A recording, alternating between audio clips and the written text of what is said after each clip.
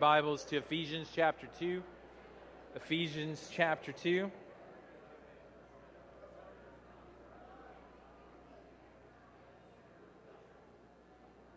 Love the way that you love one another and love the way that you want to share life with one another. Ephesians chapter 2, we're going to continue our Being Human series. If you don't have a Bible, there should be a black hardbound one somewhere around you, and this morning's passage can be found on page 976. And Nick and Jill, thank you just for being who you are. Thanks for loving Jesus. Thanks for being the people of God, helping us understand what it means to be a group of people that live on a global mission. We are indebted to you. Ephesians chapter 2. So I love the fall. I love that we get to celebrate the change of the season. I love to look at the leaves and how they are developing. I love the weather most of the time when it doesn't rain. Nick and Jill promised they didn't bring the rain with them from England, but I am not convinced of that. But regardless, it has been, I love the fall weather. I love the annual coronation of Alabama football. I used to like college football, but it's not even fun to watch anymore. I have to be honest. I think I'm going to at least maybe get a half. Can't even get that. But to all of you Alabama fans, you have received your reward. All right. But I love the fall. But also fall is a time where the networks bring back your favorite shows and then try to tempt you with some new ones. About eight episodes each, honestly. But my wife and I, we picked up a new show, and it was an interesting concept. The execution is still kind of out. I mean, I don't know, honestly, if the acting or the writing's that strong, but it's called Manifest. So have you guys heard of this show? All right, if not, I'm going to tell you about it. I'm not going to spoil it for you.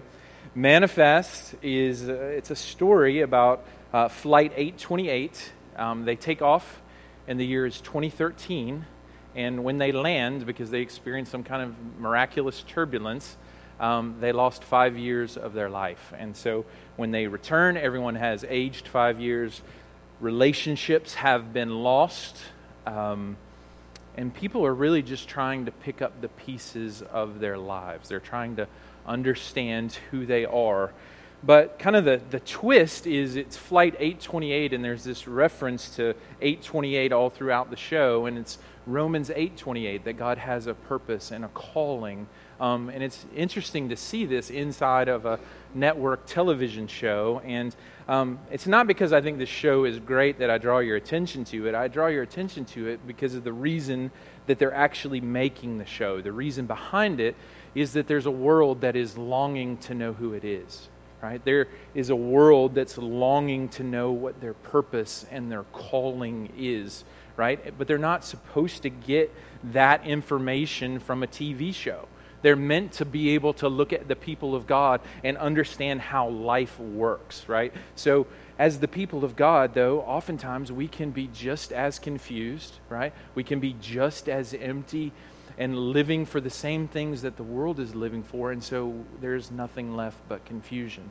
So this morning we want to talk about the reality that God has made us to be people of destiny, that He actually has good works for us to walk in, that the way that we join together as His people can tell the world a wonderful story about the goodness and the greatness of our God. And so we want to listen in because most of us, if we're honest, during the middle of the week, we don't wrestle with questions of why we're on the planet. But one of the benefits of coming here together in this room and being addressed by God from His Word is that He clarifies those things that are confusing to us.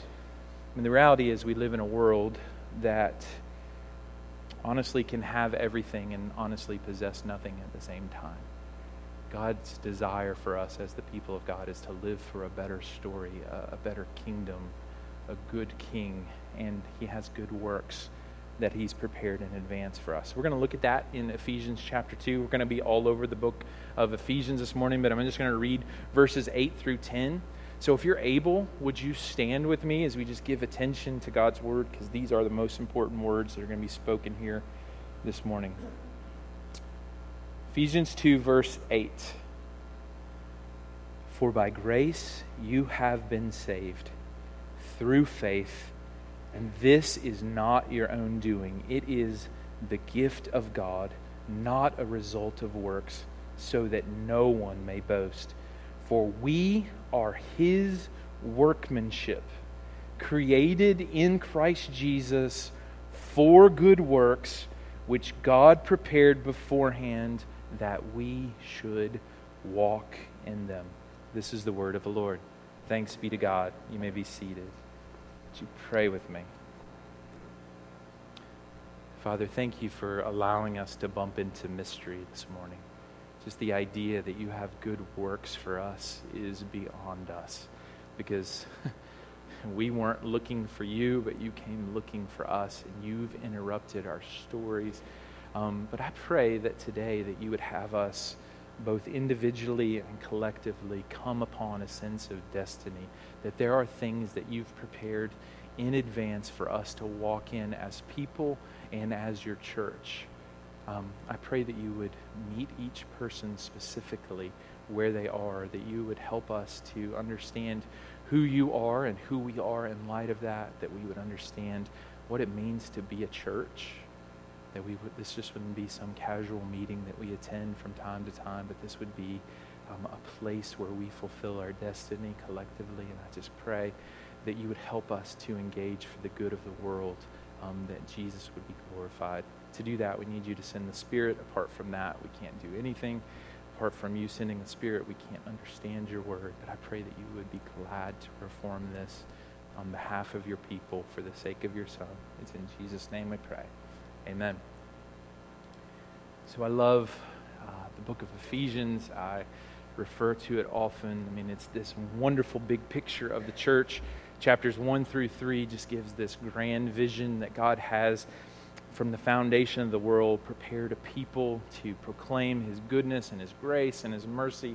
And then chapters 4 through 6 kind of gives a picture of what that's like on the ground. How do we do that together? And really, Ephesians 2, 8 through 10 kind of function like that. It gives us both the picture of the message of salvation, and then on the other hand, it gives us the purpose of salvation. So the message that we have all received, it's by grace you have been saved, right? This is not your own doing. This is God who is rich in mercy, raising us from the dead, that we were once dead in our trespasses and sins, that we were following really the prince of the power of the air, and we were lost and dead in our trespasses and sins. But God, being rich in mercy, made us alive. But the reason that He made us alive is not so that you could come in here and sit in a room and be addressed by me. God actually saved you so that you would walk in good works that He's prepared from the foundation of the world. God wants us collectively to be able to walk out the good works that He has prepared in advance for us. Verse 10 says that we are His workmanship that's created in Christ Jesus. That word literally means we as the church are God's masterpiece. He is a master and a skilled builder. He is an artist, and His greatest work is revealed in His Son and in His Son's church. And so He's made us to display the great worth of Him as the great artist. And we have this privilege of being able to live out the good works that He has called us to be. Now, as we wrestle with this idea of destiny, it's important that we understand a couple of things. The first is that God actually has specific good works for every person in this room to walk in, right? It's not just this general, hey, whatever happens, whatever will be, will be. He actually has mouths that He intends to feed through your hands. He actually has churches that are meant to be planted from this church to reach people that have been forgotten, right? God actually has good works prepared for every person in this room. We all collectively together and individually have a destiny. He prepared those things in advance for us to walk in. But so we're bumping up against both God's sovereignty. We believe that He is sovereign over the entire universe. From the tiniest atom to the most gigantic star in the universe, God is sovereign and in control. But if we misunderstand sovereignty, it will make us passive, right? We just kind of end up succumbing to some kind of view of fatalism. Whatever will be, will be. When we rightly understand God's sovereignty, it moves us to action. It moves us to be responsible people that walk in the goodness of the things that God has prepared in advance. So I'll use an example like this. So I'm sure you heard recently there was about $1 billion in the Powerball, right? All right, remember this? So imagine you hold the winning ticket to over $1 billion in your hand, right? Your destiny has brought you into contact with that lottery ticket. Now, think about how insane it would be if you just held on to that lottery ticket and you never cashed it, right? Your destiny, if you never cashed that lottery ticket, would be that you had $1 billion worth of a lottery ticket that you never cashed, right? That's kind of how sovereignty works. Our destiny, it's a purpose that God has for us, but we must walk it out. You must cash the ticket. You must actually use your money and your resources and your time and your talents and all of those things to walk out the good things that God has prepared in advance for you to do. We must step forward into faith. And so I want to just work through a little equation with you to help us to understand how do we actually come into contact with the good works that God has prepared in advance for us. The equation is we find our identity in God's story. Then we find our place inside of God's church. Then we lock onto and engage and find our purpose in God's mission. And that means we live out the destiny that God has for us, right? So this is going to help us to understand all the things that God has prepared in advance. Now, my son is not in here this morning, but if he was going to tell you anything, he would tell you one of the most important things about any superhero is their origin story, right? And that's why he likes Marvel and not DC, but I don't really know any of the Marvel stories. The origin story is when the hero comes alive to the purpose that they're on the planet.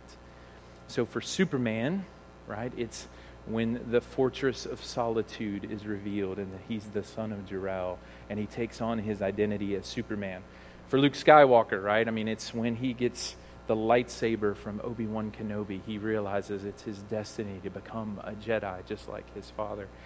For our hero Jesus, right, that moment was at his baptism. Jesus was being baptized in the Jordan River. God speaks, "This is my beloved Son in whom I am well pleased." That is his origin story. That is his identity.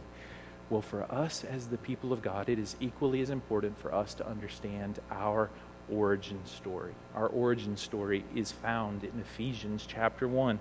Just want to read a few verses because our identity is linked to our purpose. There are literally thousands of voices that you're going to come in contact with every week that's going to try to get you to live out a different story than the one that God has created for you. But this is what God says about you if you have placed your faith in Him. If you've not placed your faith in Him, this could be your inheritance. Ephesians chapter 1, I'm going to read verses 3 through 6. We are chosen and loved by God.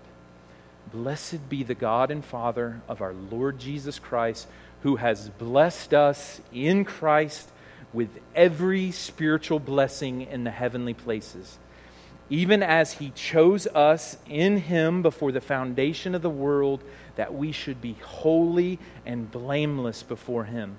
In love, He predestined us for adoption to Himself as sons through Jesus Christ, according to the purpose of His will, to the praise of His glorious grace, with which He has blessed us in the Beloved.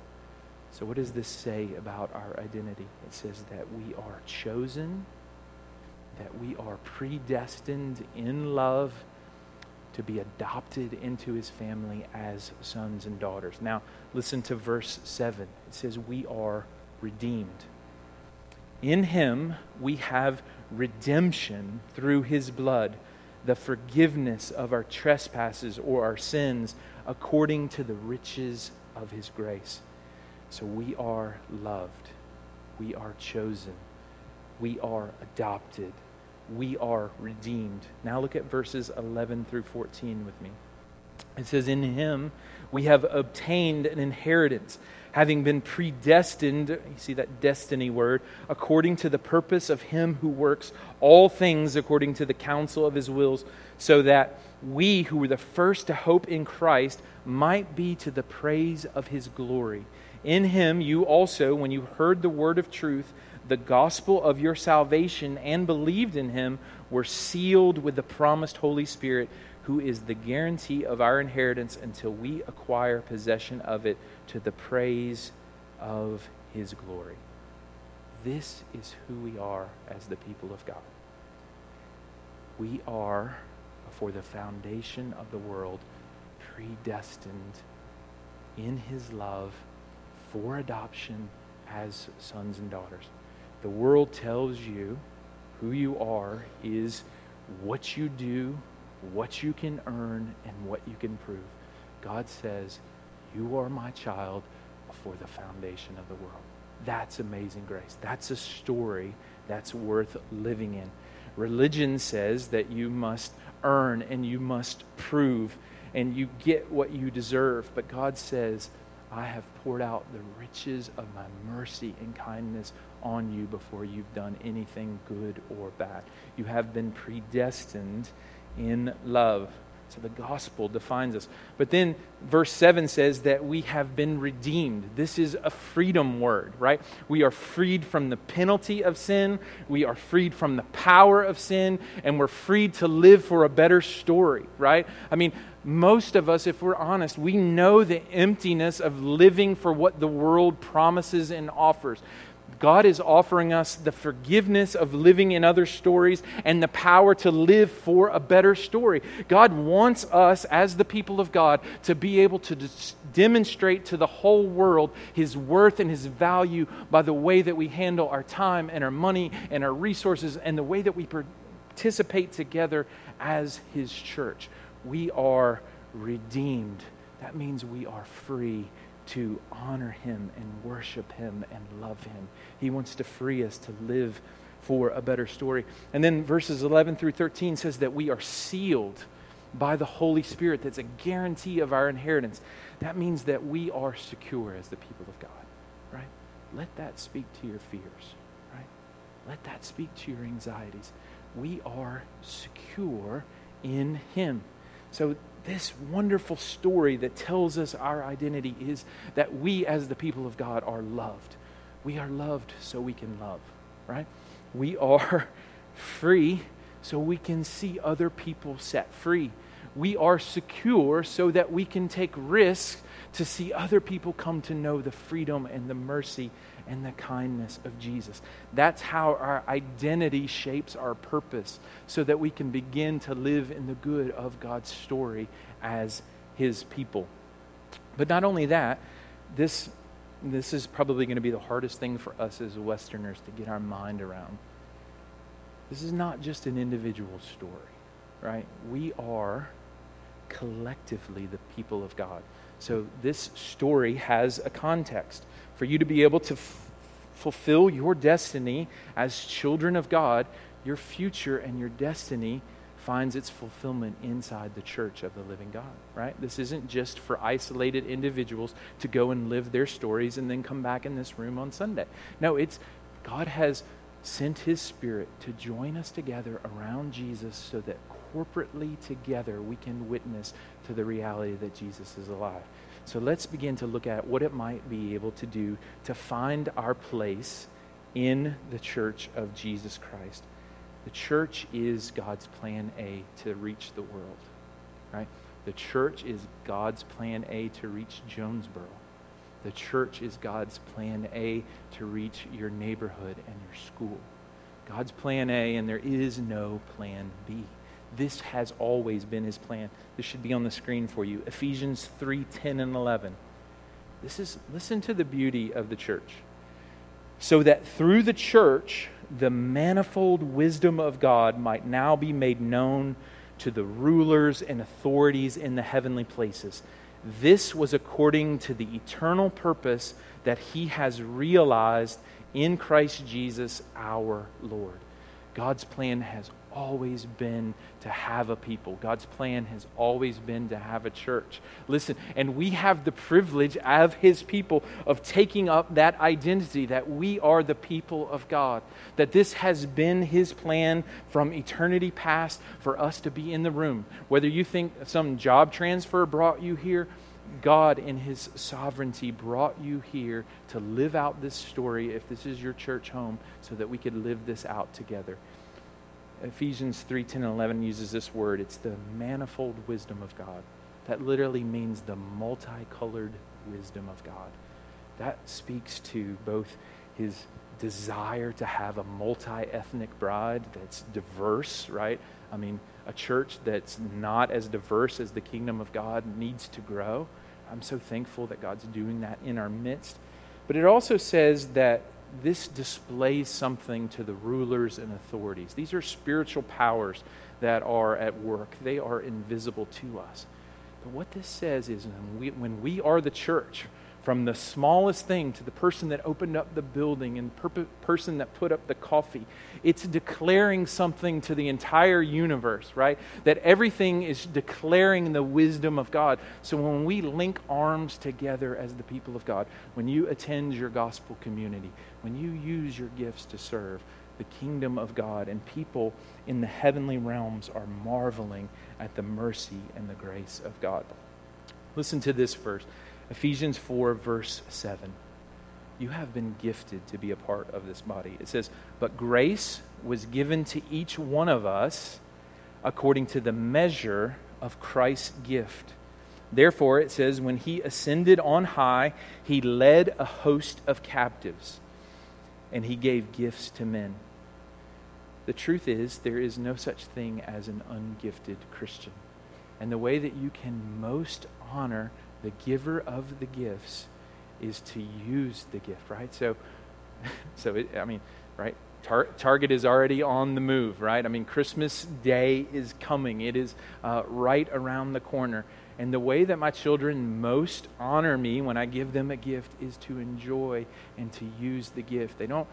It's not about comparing the gift that they receive to other people that are all around them, but it's using it. So listen. This is a place that you can be the person that God's created you to be. It is our desire as pastors and elders to be able to equip you to be the person that God's created you to be. So, but we can't do that merely by just hanging out on the sidelines, but we must get involved and be engaged. And I'm thankful that that's what you all want to do. Then Ephesians 4, it goes on to talk about some specific gifts, apostles and prophets, evangelists and shepherds and teachers, and they do all the work of ministry. Is that right? No. You can say no. Look at Ephesians 4, verses 12 and 13. What's the purpose, right? Why am I standing up here today? Verses 12 and 13.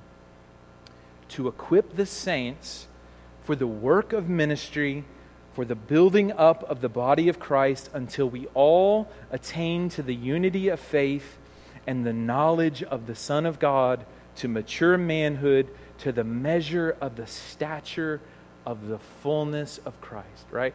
So this is about maturity. This is about us being equipped to become the people that God has created us to be. So yes, as leaders, we so want to serve and we so want to model those things. But our ultimate calling and the thing that we're going to stand before Jesus is, did we equip you to do the good works that God has created you to do, right? And so we're wanting and longing to do that. We have a leadership course where we desperately need more leaders. We need people that are saying, I'm willing to own the mission together. We need more people to serve and to help welcome people on Sunday morning, so that when all of you arrived, that you were greeted and you had hospitality provided to you. We want to have just the most excellent hospitality in the entire city, not because we want to be great, but because Jesus is worth it. So we want to see people use their gifts. Listen to this quote from Terry Vrogo. It's appropriate that I use this today. They've been in Terry's church before. He says, if you did a Bible study on the word equip, you would see that it speaks of completing, restoring, and preparing. It's the same word used to describe the disciples when they were mending their nets. They were equipping their nets for more fishing. They were sewing them together where they had been torn, preparing them for more action. So a lot of ministry consists of rebuilding lives, and only to mend them, not only to mend them for their own sakes, but to get them back in the sea for a catch. Saints are to be equipped for this work of ministry, remembering that there are marching orders from Jesus are to go and make disciples of all nations. Pastors are not just preparing sermons, they are preparing people for their ministry, right? So my solemn commitment to you as a pastor of this church, I will do everything that I can to help you become the people that God has called you to be. But I can't do that on my own, right? So we have structures, and we have gospel communities, and we have leadership courses. The way that you walk in the good of those things is you come inside the body and you participate and you find life in those things. The purpose is not, in Christianity, is not to attend a meeting. It is to be meaningfully involved, right, with other people for their maturity, right? A church that's healthy, people begin to look more and more like Jesus, right? It's not a win for you to come in here and to be saved, and then 30 years from now you're doing the same thing. This is about us growing in maturity and becoming the people that God has called us to. Look at verses 14 through 16 of Ephesians 4. It says, "So that we may no longer be children, tossed to and fro by the waves and carried about by every wind of doctrine, by human cunning, by craftiness and deceitful schemes. This is what we're to do. Rather speak the truth, which is Jesus. In love, we are to grow up in every way into Him who is the head, into Christ, from whom the whole body is joined and held together by every joint when it's equipped. When each part is working properly," and that is our prayer and our goal, "makes the body grow so that it builds itself up in love." So this is a picture of a church that has been gifted by Jesus, where members are meaningfully connected to other people for their maturity and growth in the knowledge of the Son of God. So my question is, are you living that kind of life today? Are you meaningfully involved in the life of other people for their maturity and for their growth in the knowledge of the Son of God? You simply cannot become the person that God has designed you to be apart from doing those things. Your destiny is bound up with the people of God. So for us to be able to learn what our gifting is, it does not come from a personality test, and I love personality tests. It comes by being involved in the life of the church of the living God, right? So, and we prayed this for you this morning. I'm going to talk to the youth. We want you to be able to live for a better story than we've lived for most of our lives. We want you to be free of the emptiness of materialism. We want you to be able to live for something more than the popularity of your friends. We want you to be able to live for the glory and the fame of Jesus. And we want to pave the way for you, but we want you to go further and faster than we are.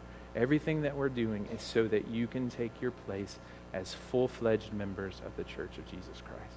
And that's what God has for you. So we, as the people of God, are meant to pave the way, right? We're meant to join our lives together. And then finally, I'm going to close with this. To actually become the people of God, you have to know who you are. You have to be involved and find your life inside the church, but then you also have to be engaged, in God's mission. Like it is an absolute tragedy for churches just to take up kingdom resources just to exist. I mean, we exist to see the aroma of Christ spread from here. And there's some specific things that God has called us to. And these are the things, like if you want to begin to walk out, what does it mean to be on mission? I mean, it really does begin in prayer. The things that you pray about become the things that you love. I mean, that's why Nick and Jill are here this morning. They prayed for me a couple of years ago, and now they're here in this room because the things that they pray about become the things that they care about. And God has this for us to walk in as the people of God. I think there's a unique call for us as Fellowship Jonesboro to provide thirsty living water to people that are burned out on religion. That has been the story of so many of you in this room, and I'm grateful for that. But we must continually, right? So it's kind of like this. The lottery ticket that I used earlier, like that wasn't just for you. Like we are literally carrying other people's money in our pockets, and we're meant to be dispensers of the grace and the kingdom of God. So we want to just pray, and the more that we pray about these things, the more that God's going to open up our eyes to be able to participate in that. Also, I believe, God's really been speaking to me that as a church, I think He's calling us to some places that aren't sexy, right? They're not gonna be on the front of some magazine somewhere, but they are places that He remembers, even though everyone else has already forgotten. And so I don't want to go into too much, but I would invite you to pray with us and for us about this, right? God has a special attention on the marginalized and the outcast, and He has placed us in a region of the country that has been forgotten by the rest of the world, right? We don't have to go to Haiti or Nepal to be able to see people that have been cast off and that are beat down. We have the privilege right now to become the people of God, to be able to engage in that kind of mission. So I just want you to pray into that. But finally, I think this is the action point. None of this works if we don't leverage our gifts together, right? It's not just enough to have gifts of generosity in this room. Those of you with gifts of generosity need to disciple other people into generosity. Those of you that know how to pray well need to not just pray on your own, but to be able to bring other people along and train them how to pray. Those of you that are gifted in caring for the hurting and the broken, you want to bring people alongside. And the most perfect context that we have for that, this is not a hype machine, is gospel community. Like that's what we're doing. We're not just hanging out wanting to have dips and chips. Like we really want to be able to share the life that we have with God with one another and with other people. So we want to leverage the gifts that God has given us together. And then there's this refrain, and I'm going to just close with this. At the end of Ephesians 3, think about what He might be pleased to do. Ephesians 3:20, now to Him who is able to do far more abundantly than all we ask or think, according to the power at work within us, to Him be the glory in the church and in Christ Jesus throughout all generations, forever and ever. Amen. Right? This is God's promise for His people. Let's pray. Bands, you can join me. Father, I pray that right now that you would just help us not find our identity in our story and what the world promises or what religion promises. I pray that you would help us live as freed people, as forgiven people, generous people. I pray that you would help us to find our place in the church for the maturity of other people, and that as others grow, we grow. Father, I pray that you would help us to be meaningfully involved in mission, that wouldn't just be something that's cool to put it on a bumper sticker, but it would be something that marks us as people. Just thank you that you are patient and kind with us, and thank you that you've already done all the heavy lifting on the cross, that you have prepared these works, not because we were righteous, but because you were. So help us to live as your people in the righteousness that you've provided and the power that you've provided. It's in Jesus' name, amen.